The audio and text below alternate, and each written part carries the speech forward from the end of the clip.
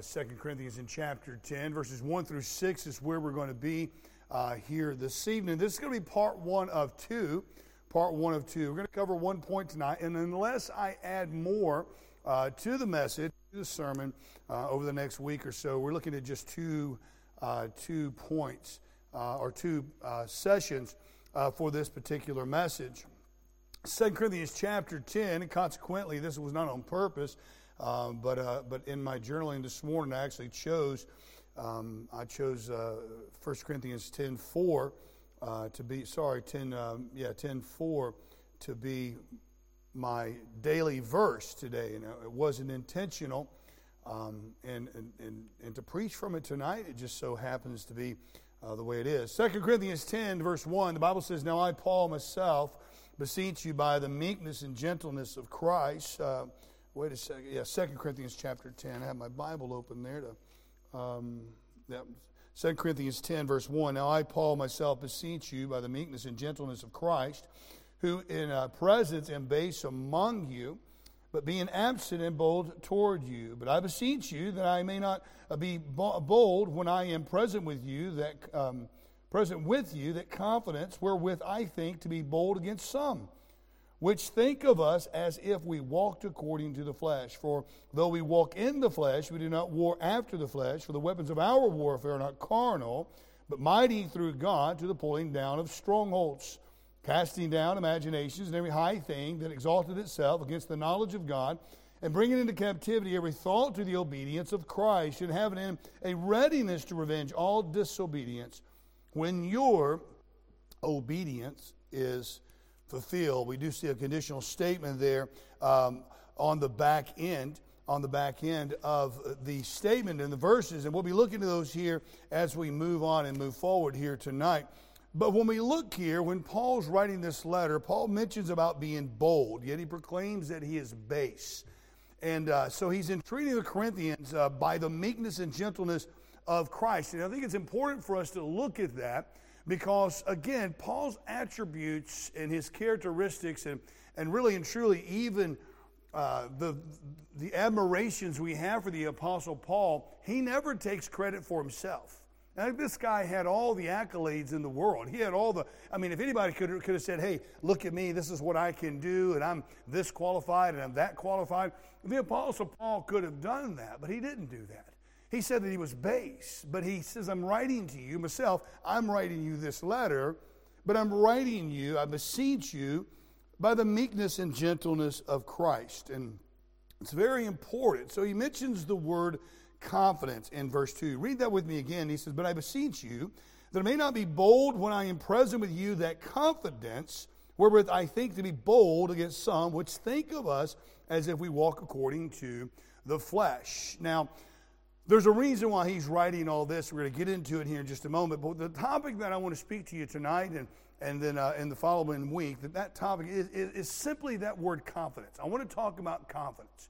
And I want us to look as Paul's writing really and truly in a defensive manner when we get into chapter 10 in his second letter. He is writing this from a personal standpoint. We'll see why here in just a moment. The context of this section in 2 Corinthians, it's very serious, guys. It's a very, very serious notion. Paul is now writing in the singular form as we find the phrase "we" changed to "I," okay? Notice there again in verse 1. "Now I, Paul, myself, beseech you by the meekness and gentleness of Christ, who in present am base among you, but being absent am bold toward you. But I beseech you that I may not be bold when I am present with confidence, wherewith I think to be bold against some." So we notice here, as many times in Paul's writings, he's typically writing we. He's always including, some of the other fellow laborers that's with him. But now it's from a personal standpoint. And there's a reason why he changes we to I. And it signifies a highly personal nature of the topic. He's removing Timothy from the content as well. It's a very forceful phase within the letter. And that's important for us to understand that this epistle is written, this second epistle is written to Corinth. We already know why the first one was written. Now we know the second one in the way that it is written. We understand all of these things. Paul's now making it very serious, and he's making it very personal. He's going to deal with his critics.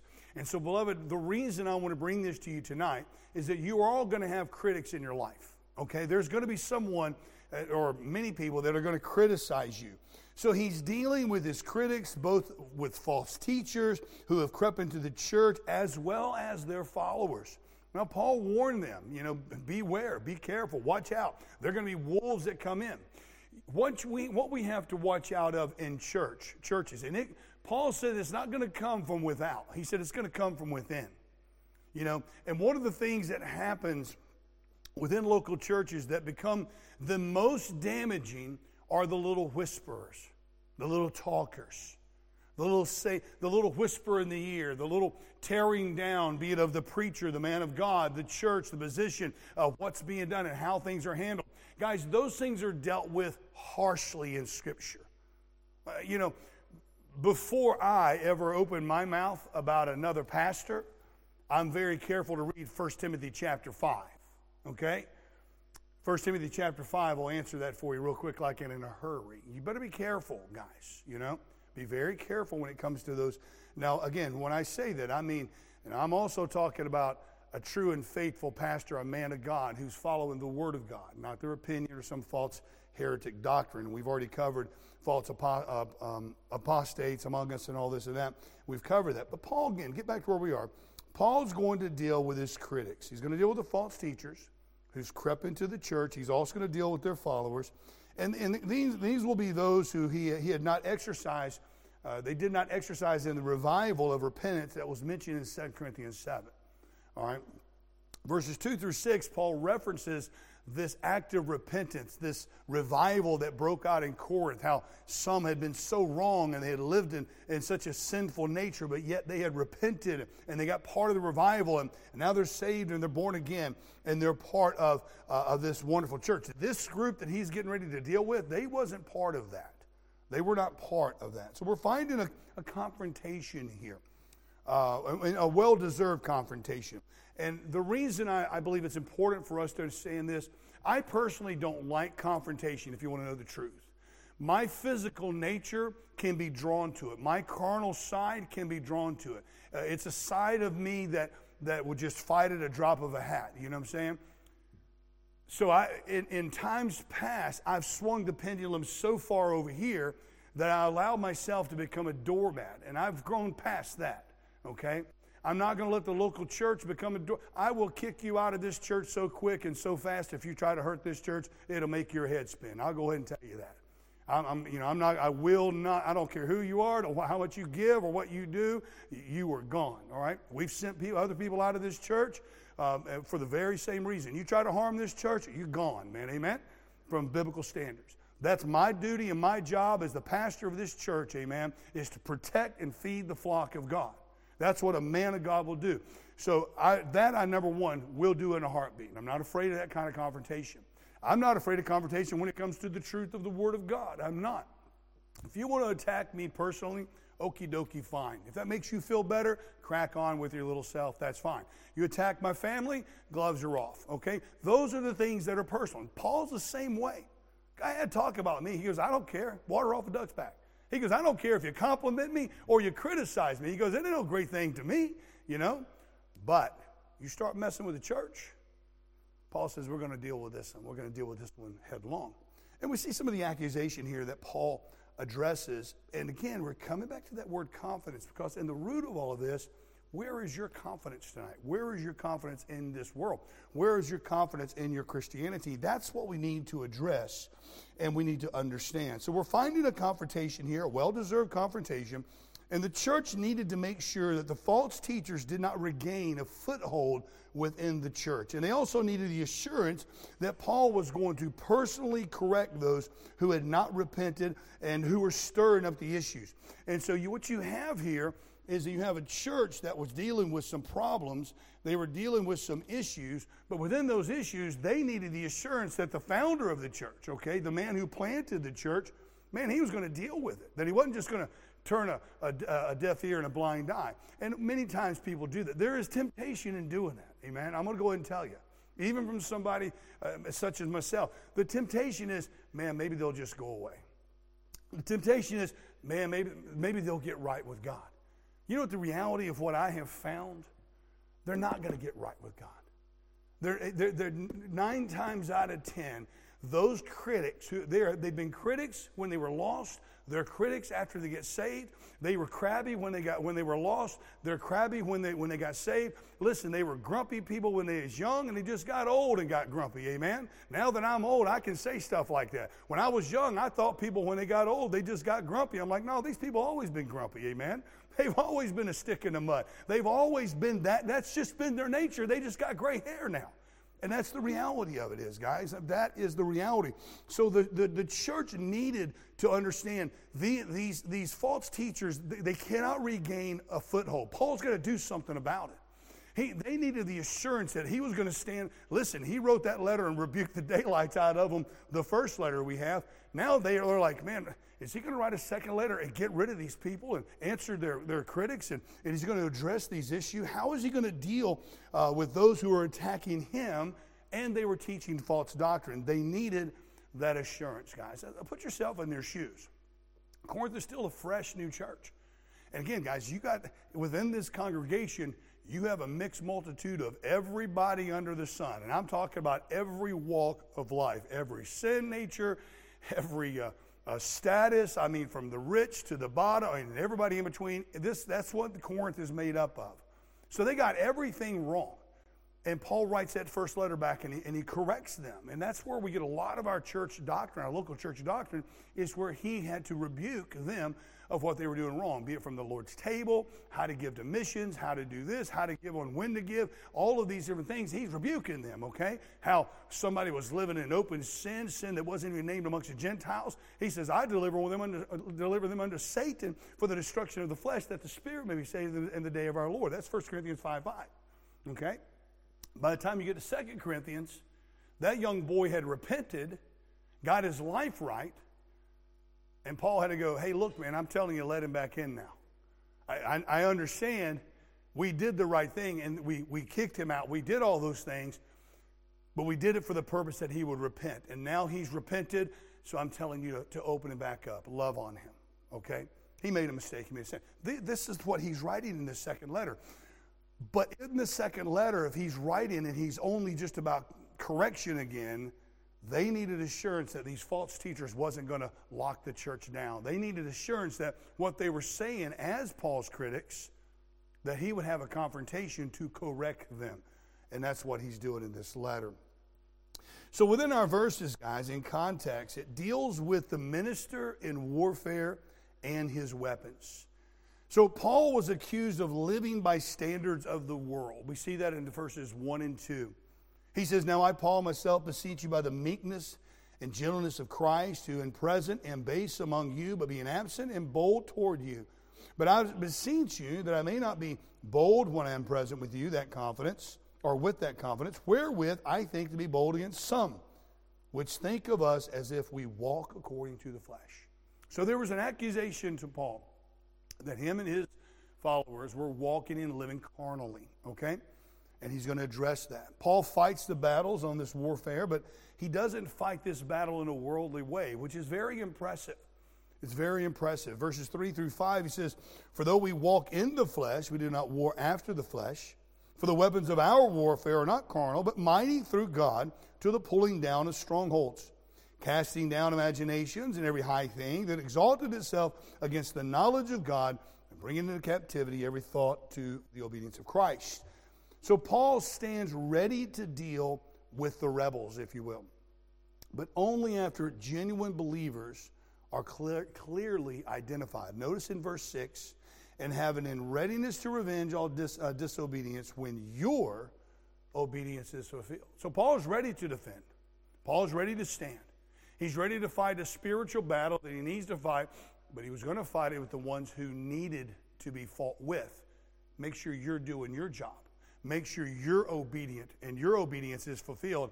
Then we're going to come back around. We're going to address these critics. So the confidence that Paul is referring to in verse 2 is pertaining to a confidence in self more than the Holy Spirit.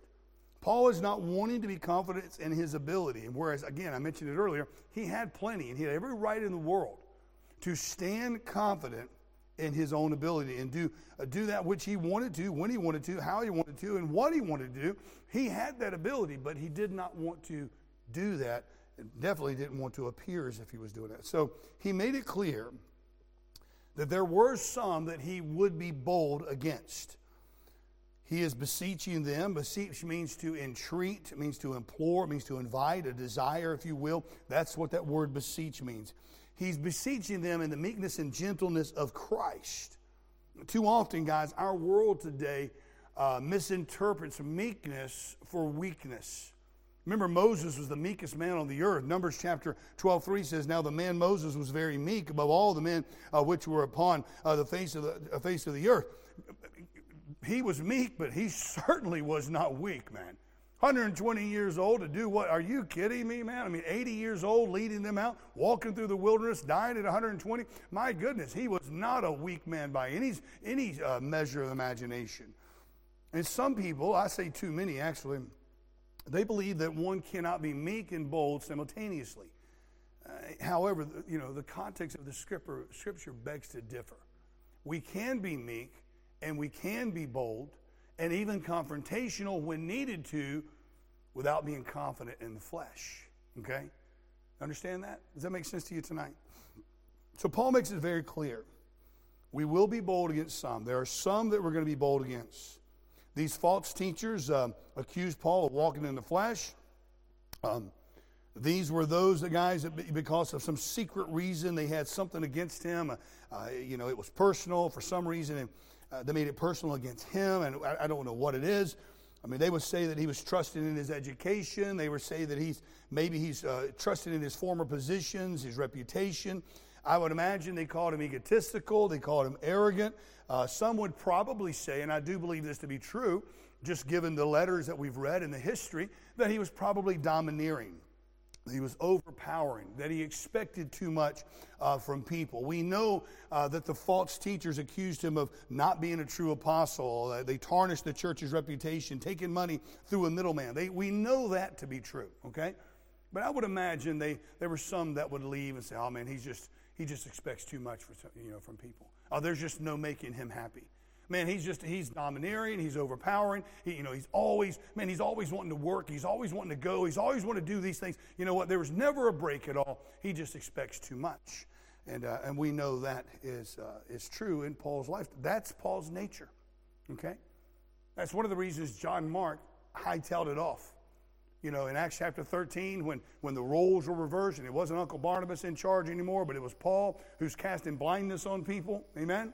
Not turning the other cheek, as John Mark would have heard Jesus say, but now he's casting blindness on the people and all. Listen, he says, this is not from me. I'm going to go home to mama. And then later on, we find, Barnabas overstepped his bounds. I'm not one of those guys that believe that, that Barnabas was in the right and Paul was in the wrong. Barnabas was in the wrong, 100%. You can feel different, but you can be wrong. Barnabas was in the wrong. Paul was the man of God. He was the head of the ministry. Barnabas should have come to him and said, "What do you think, or let's pray about taking John Mark. Do you think he's ready for the mission field?" The proof is in the pudding. Barnabas disappears off the pages of church history, but John Mark doesn't. John Mark spends the next decade proving himself to be worthy of the Apostle Paul, and we find out that he does. Paul says, "For he's profitable unto me for the ministry." As a matter of fact, Paul writes letters saying, "You've received letters before, okay? I'm asking you now to receive him." It's to be understood that Paul would have written letters saying, "Listen, you got to be careful. Don't put too much responsibility on him. He left us high and dry on the mission field once before. If you put too much on him, he's going to break." And none of those things are false accusations or wrong. They're true, okay? They're true.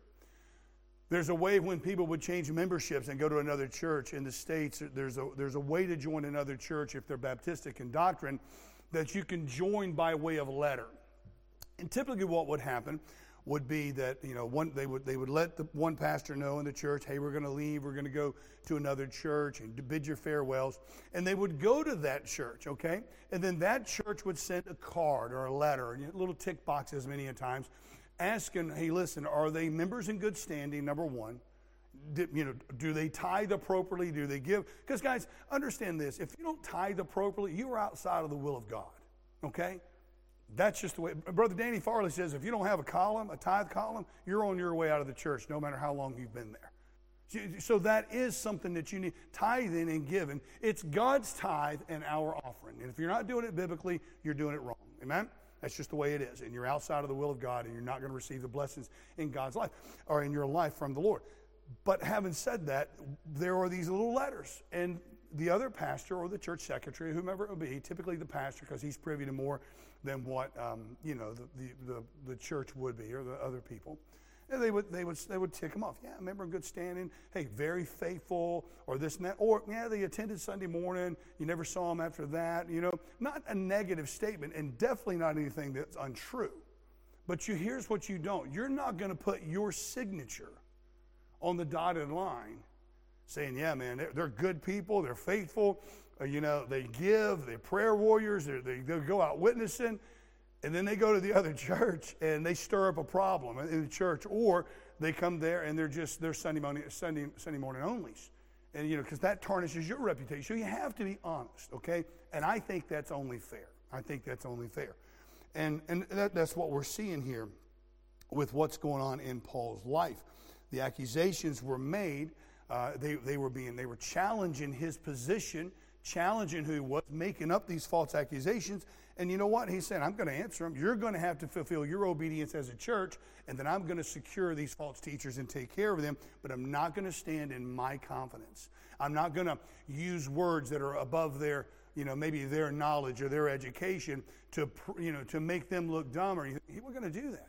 He was just going to be honest and going to be true. So all of these accusations, they tie into the great accusation of walking according to the flesh, all right? And therefore, they would ultimately accuse Paul of two major things. They would call him a coward. Verse 1, this is what's referred to, is what he's referring to as base, meaning of low degree, saying that he was bold in his instructions, that he would rebuke the church when writing them, as in the first epistle, but that he was a coward when he was speaking face to face. That was their accusation, okay? Hey, man, he wrote this letter and rebuked the daylights out of everybody. Oh, but when he comes here, he's all nice, gentle, and kind. Let me ask you a question here on common sense-wise. If you received a letter from, say, your boss, okay, and, said, hey, Davith, XYZ, this is what you haven't been doing. This is what I expect. This is how you correct it. Let's get it right. Let's get it done. Signed off, right? And then when you saw him, the next week or something, he's like, hey, Dav, how you doing? Shaking hands. Good to see you, man.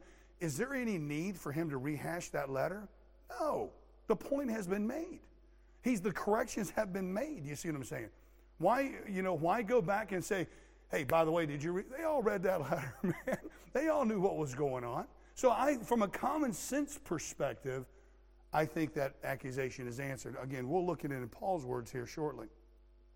Number two, some would say Paul was carnal. Again, they were accusing him of walking in the flesh, which in reality means several things. It could mean that he was unregenerate. They could be accusing him that he's not truly saved. All right, preaching and ministering in the flesh, meaning that he wasn't really called of God. And that's a harsh accusation, man.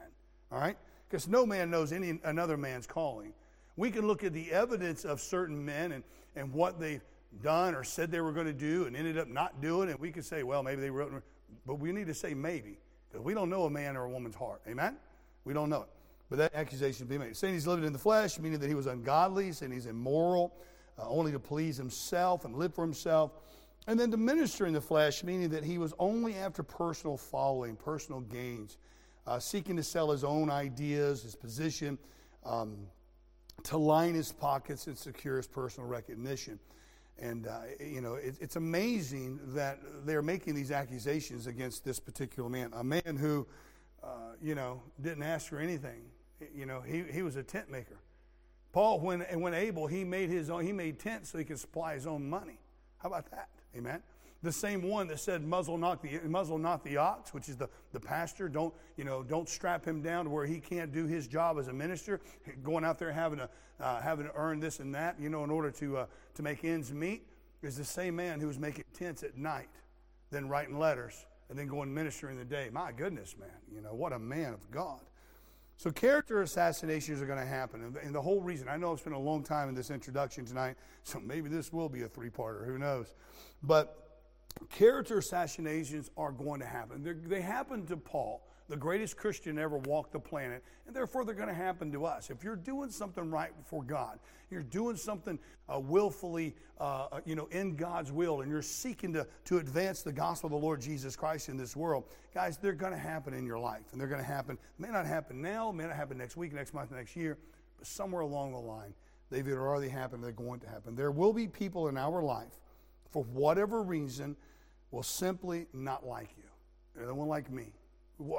And maybe we don't know. Does this mean that we should roll over and take the abuse? No, it doesn't. What we do find, the Apostle Paul says, is that if it be possible, as much as life in you, live peaceably with all men. Now, the key word there, he's not saying you have to live peaceably with every single one on the planet. It's not what he's saying. If it be possible. Now, that's not a back door, a loophole of going, man, I ain't going to take anything from anyone. It's not that. There's a balance in all of these things.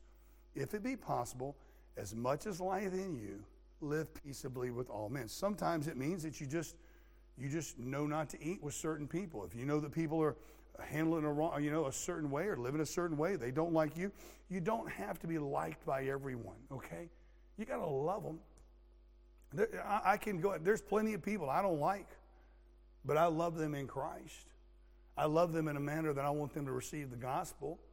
There are believers, there are born-again believers in the world today that I personally don't care for, that I'm not going to be going to get a cup of coffee with them. I don't want to sit down. I don't trust. But I don't wish them any ill will. And if they went out into this world and erred from the truth, as we see in James chapter 5, it's my responsibility, whether I like them or not, still my responsibility to go try to bring them back. Make sense? Amen. Much is life in you. So we need to do all that we can do to live peaceably with everyone. However, guys, sometimes people are not going to allow that to happen. And for those people, guys, we should answer them with meekness and with the gentleness of Christ. Okay? Show ourselves friendly. There'll come a time where you'll either have to remove yourself from problematic people. We've done that here before, and there's going to come a time when you need to be bold against some. Paul says, I'm going to be bold against some, just hands down. And you need to do so to protect the name of the Lord Jesus Christ. We need to note today that Paul's answer to the church and his answer to the critic was of tenderness in the midst of a grave warning. I, Paul, myself, beseech you by the meekness and the gentleness of Christ. Okay? There is the grace, there is the gentleness, but there is a grave warning that comes with this. And beloved, Christ was meek. Jesus Christ was meek. Remember, we taught here several weeks back that there's one verse in the Bible, where the Lord pulls back the curtain of his heart. And he says, take my yoke upon you. He says, for my yoke is easy. And that word easy is also translated into the word kind. His yoke, his heart, is centered around kindness, okay? So even when you deal with your critics, there is a nature that we deal with, that we implore, that we beseech in the gentleness and the meekness of Jesus Christ. So Christ was meek, he was gentle in handling the insults, he was meek and gentle in handling the attacks, the rumors, the lies, the wrong and the evil done to him. And this was the reason Paul's gentleness in dealing with the people of the church and confronting them face to face, because Jesus Christ did that. Now, how did Jesus deal with the religious? You may be, and I may get some grief over this, and that's fine. I don't worry about grief. Okay, if people out there online, if their opinion mattered to me, I wouldn't preach the way I do. All right, it doesn't matter to me as long as I preach truth. Okay, if God says it, it's true. When Paul deals with lost, unregenerated people, same with the Lord Jesus Christ. He dealt with them with gentleness and with kindness. When it was the religious, and I'm talking about, I understand the religious, they're unregenerated, they're lost, they're pagans, but when it's the religious that brought forth their attacks, Jesus Christ and Paul, he said, I'll be bold with some, when it came to the religious aspect, he was bold. What did Jesus Christ say? Woe unto you, scribes, Pharisees. Now, what is a scribe? A scribe is an individual who wrote the Word of God. They copied. They were copyists, if you will. All right? That's what they did. And they also were recorders of speeches, and like someone doing the minutes of a meeting. That scribe did that as well. But a Pharisee, okay, we use this phrase pharisaical attitude, and that's really quite a modern term. Pharisee is not necessarily a bad person. A Pharisee was a religious position. Okay, that's what that is. You had Pharisees, you had these are religious positions, Pharisees and Sadducees, all right? Paul was the son of a Pharisee. He wasn't saying his dad was X, Y, and Z, was a terrible person. Paul was the Pharisees of Pharisees, meaning he was an expert, perfect on the law. Paul said he was blameless. What that means is, according to the law of God, he had every I dotted, every T crossed, nothing missed, and he still didn't have Christ. Okay? Now, having said that, Jesus Christ, when he dealt with the Pharisees, because of their actions and their attitudes, what did he call them? Hypocrites. Pastor Ellis used to love to preach that verse. I can hear his voice even right now. Woe unto you, scribes, Pharisees, hypocrites. That's exactly how he would say it. Because that's how Jesus Christ, he called them hypocrites. Hypocrites wasn't a third classification of people. He's calling the scribes and the Pharisees hypocrites. And beloved, the word hypocrite is a very demeaning phrase. It literally means a play actor, a pretender. A liar is what it means. One who's living an outright lie in their life. And what's interesting is that of the 20 times hypocrites, and it's plural as a blanket statement, occurs in the Bible, all but 3 times are in the New Testament and are spoken by Jesus Christ in his addresses. Now again, Paul says, I beseech you, all right? I implore you, I'm coming to you in the meekness and gentleness of Christ. And Jesus Christ said he was meek, and Jesus Christ lived meek, and he lived kind, he lived loving, all right? But yet he's rebuking these Pharisees, calling them hypocrites. He didn't have a problem being bold against some, and neither should we, as long as our confidence is resting in the meekness and the gentleness of our Lord and Savior Jesus Christ. Make sense tonight? Cool. So Paul many times used his boldness against those who oppress the righteousness of God and the Word of God. He called the high priest, thou whited wall. Y'all remember that? When he was arrested, and that high priest said, slap him. And the guy reached over and slapped Paul, and he says, thou whited wall. And he just rebuked him. And he says, thou commandest me, I'm uncondemned. And thou commandest someone to smite me, which is against the law? And they knew then, whoa, this boy's an expert on the law. Do you know what that means, whited wall? Do you know what he called that guy? He called him a sepulcher. You old tomb. You old crypt. That's what he's calling him. He's saying, you know what? You're looking clean and nice on the outside, but inside of you is dead men's bones. You got blood on your hands. You're dead in your spirit. That's what he called him. Amen? He cast blindness upon Bar Jesus in Acts 13. We've already talked about that. He did that so Bar Jesus, or Elymas, could experience in the flesh the deception that he held the city and the people there in the spirit. He rebuked Peter to the face. When Peter came down, him and Barnabas both came down, and they refused to eat with the Gentiles who were saved and born again. Paul stood up and said, no, sir, buddy. Rebuked him to the core. And then says, we're going to James. We're going to have a council meeting over this. Acts 15 rolled around. And then it was Peter who said, hang on a second. I remember now way back when Paul was down in Tarsus losing everything and being beaten 3 times. I remember that the Lord visited me, remember, with the winning of Cornelius to the Lord. And the Lord tells Peter, rise, kill, and eat. And Peter says, no, not so, Lord. I've never eaten anything common. What I've clean, call thou not common. The Lord said 3 times it took for old Peter. And he still went down there and wouldn't eat with the Gentiles who were saved. And Paul rebuked him to the face about it. Why is Paul rebuking? Was it a personal attack against Paul? No. It was a personal attack against the liberty that Jesus Christ has given us. It was a personal attack against the Word of God. It was a personal attack against God's righteousness. Therefore, Paul rebuked him. Same thing with the high priest as well as Bar-Jesus. Many other times, Paul was bold against some. But with all this said, Paul's boldness was not where his confidence rests. Now, guys, I'm looking at the time. I'm going to end it. We're just going to do an introduction tonight. We'll do the 3 points over the next couple of weeks.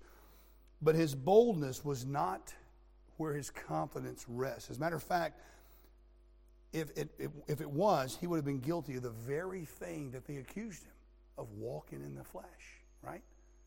You know, I mean, there are men who are quick with words. They can speak. You know, they got a silver tongue. You know, they can get up and they can say this, say that. They can quote this, quote that. They can have the joke here. They can all these things, man. I got friends of mine who have more talent in speaking and singing than I'll ever have in my life. And I've watched them get up in pulpits, and I've watched them be magicians in the pulpit, if you will. And the people having a good time. But at the end of the night, I've noticed there was no sustenance in that. That was just entertainment. That's walking in the flesh. So if Paul would have been bold if his confidence was in his flesh, if his boldness was, or his confidence was in his boldness, he would have been guilty of the very accusation that was being made against him. So what I want to leave you with tonight, and we'll close on this thought. Where is our confidence? Is it in our boldness? I mean, before we end the whole thing, let me ask you this. Where's our boldness tonight?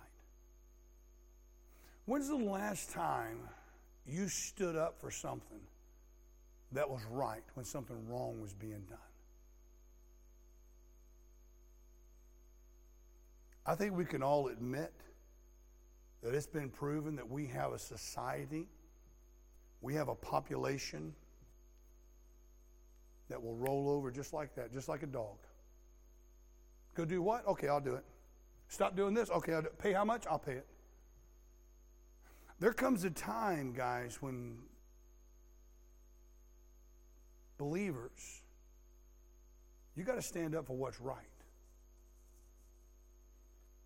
I know all the conspiracy stuff that's gone around. I know all that stuff. But I'm going to tell you this. I do think it was proven 3 years ago that we don't have a backbone in our society. We do not have a backbone. And for myself, I know where I stood. And I knew what I was going to do and what I wasn't going to do. Hands down. If I got to stand alone, I'll stand alone. And I'm still standing on those same principles today that I was standing on in March 2020.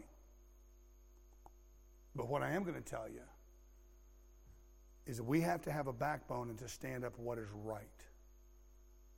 I believe it was a test in 2020. We'll see what's around the corner. We'll see what's going to happen next. And you know what we're going to see? We're going to see what you're going to do about it. Let's see where your confidence stands in our life. So where is our boldness, guys? Where is our confidence? Is it in our boldness? Is it being brazen? Is our confidence in being brash and loud or maybe brutal? Is it in any of those things? Because if it's in any of those things today, it's not in the meekness and the gentleness of Christ. You can still be bold and be meek at the same time. I was never arrogant when we've taken our stands. I was never harsh. I wasn't brutal. I didn't lash out.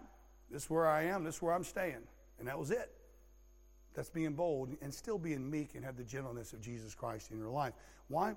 Because, guys, if your confidence is in your boldness, if your confidence is in your brazenness, your brashness, or even your brutality, whether it be words or actions, you're losing the battle. Because at the end of the day, the battle is over souls. The battle is over souls of men, women, and children. So that's what we got to think of the big picture. It doesn't mean we cave. It doesn't mean we don't stand on what's right and wrong. It doesn't mean that we don't stand on righteousness. And it sure doesn't mean that we ever compromise the Word of God. But what it does mean is we stand with the meekness and the gentleness of our Lord Jesus Christ. There's some that we'll be bold against. and there's other ones that we be meek against. Amen? Let's bow your heads. Father, we thank you. Time, opportunity to be together this evening. We ask of you, Lord, that if you will, give us guidance, grace, and mercy. Forgive us where we have failed you, Lord, and just lead us into the way, Lord, being honor, glory, and praise to your name. I thank you, Father, for what you've done. Thank you for giving us the evening tonight. We pray, Lord, as we go into our brief announcements, our offering this evening as well, as our prayer time, Lord, that you will remain in our midst, and we'll give you glory, honor, and praise. In Jesus' name we ask. Amen and amen. All right, so...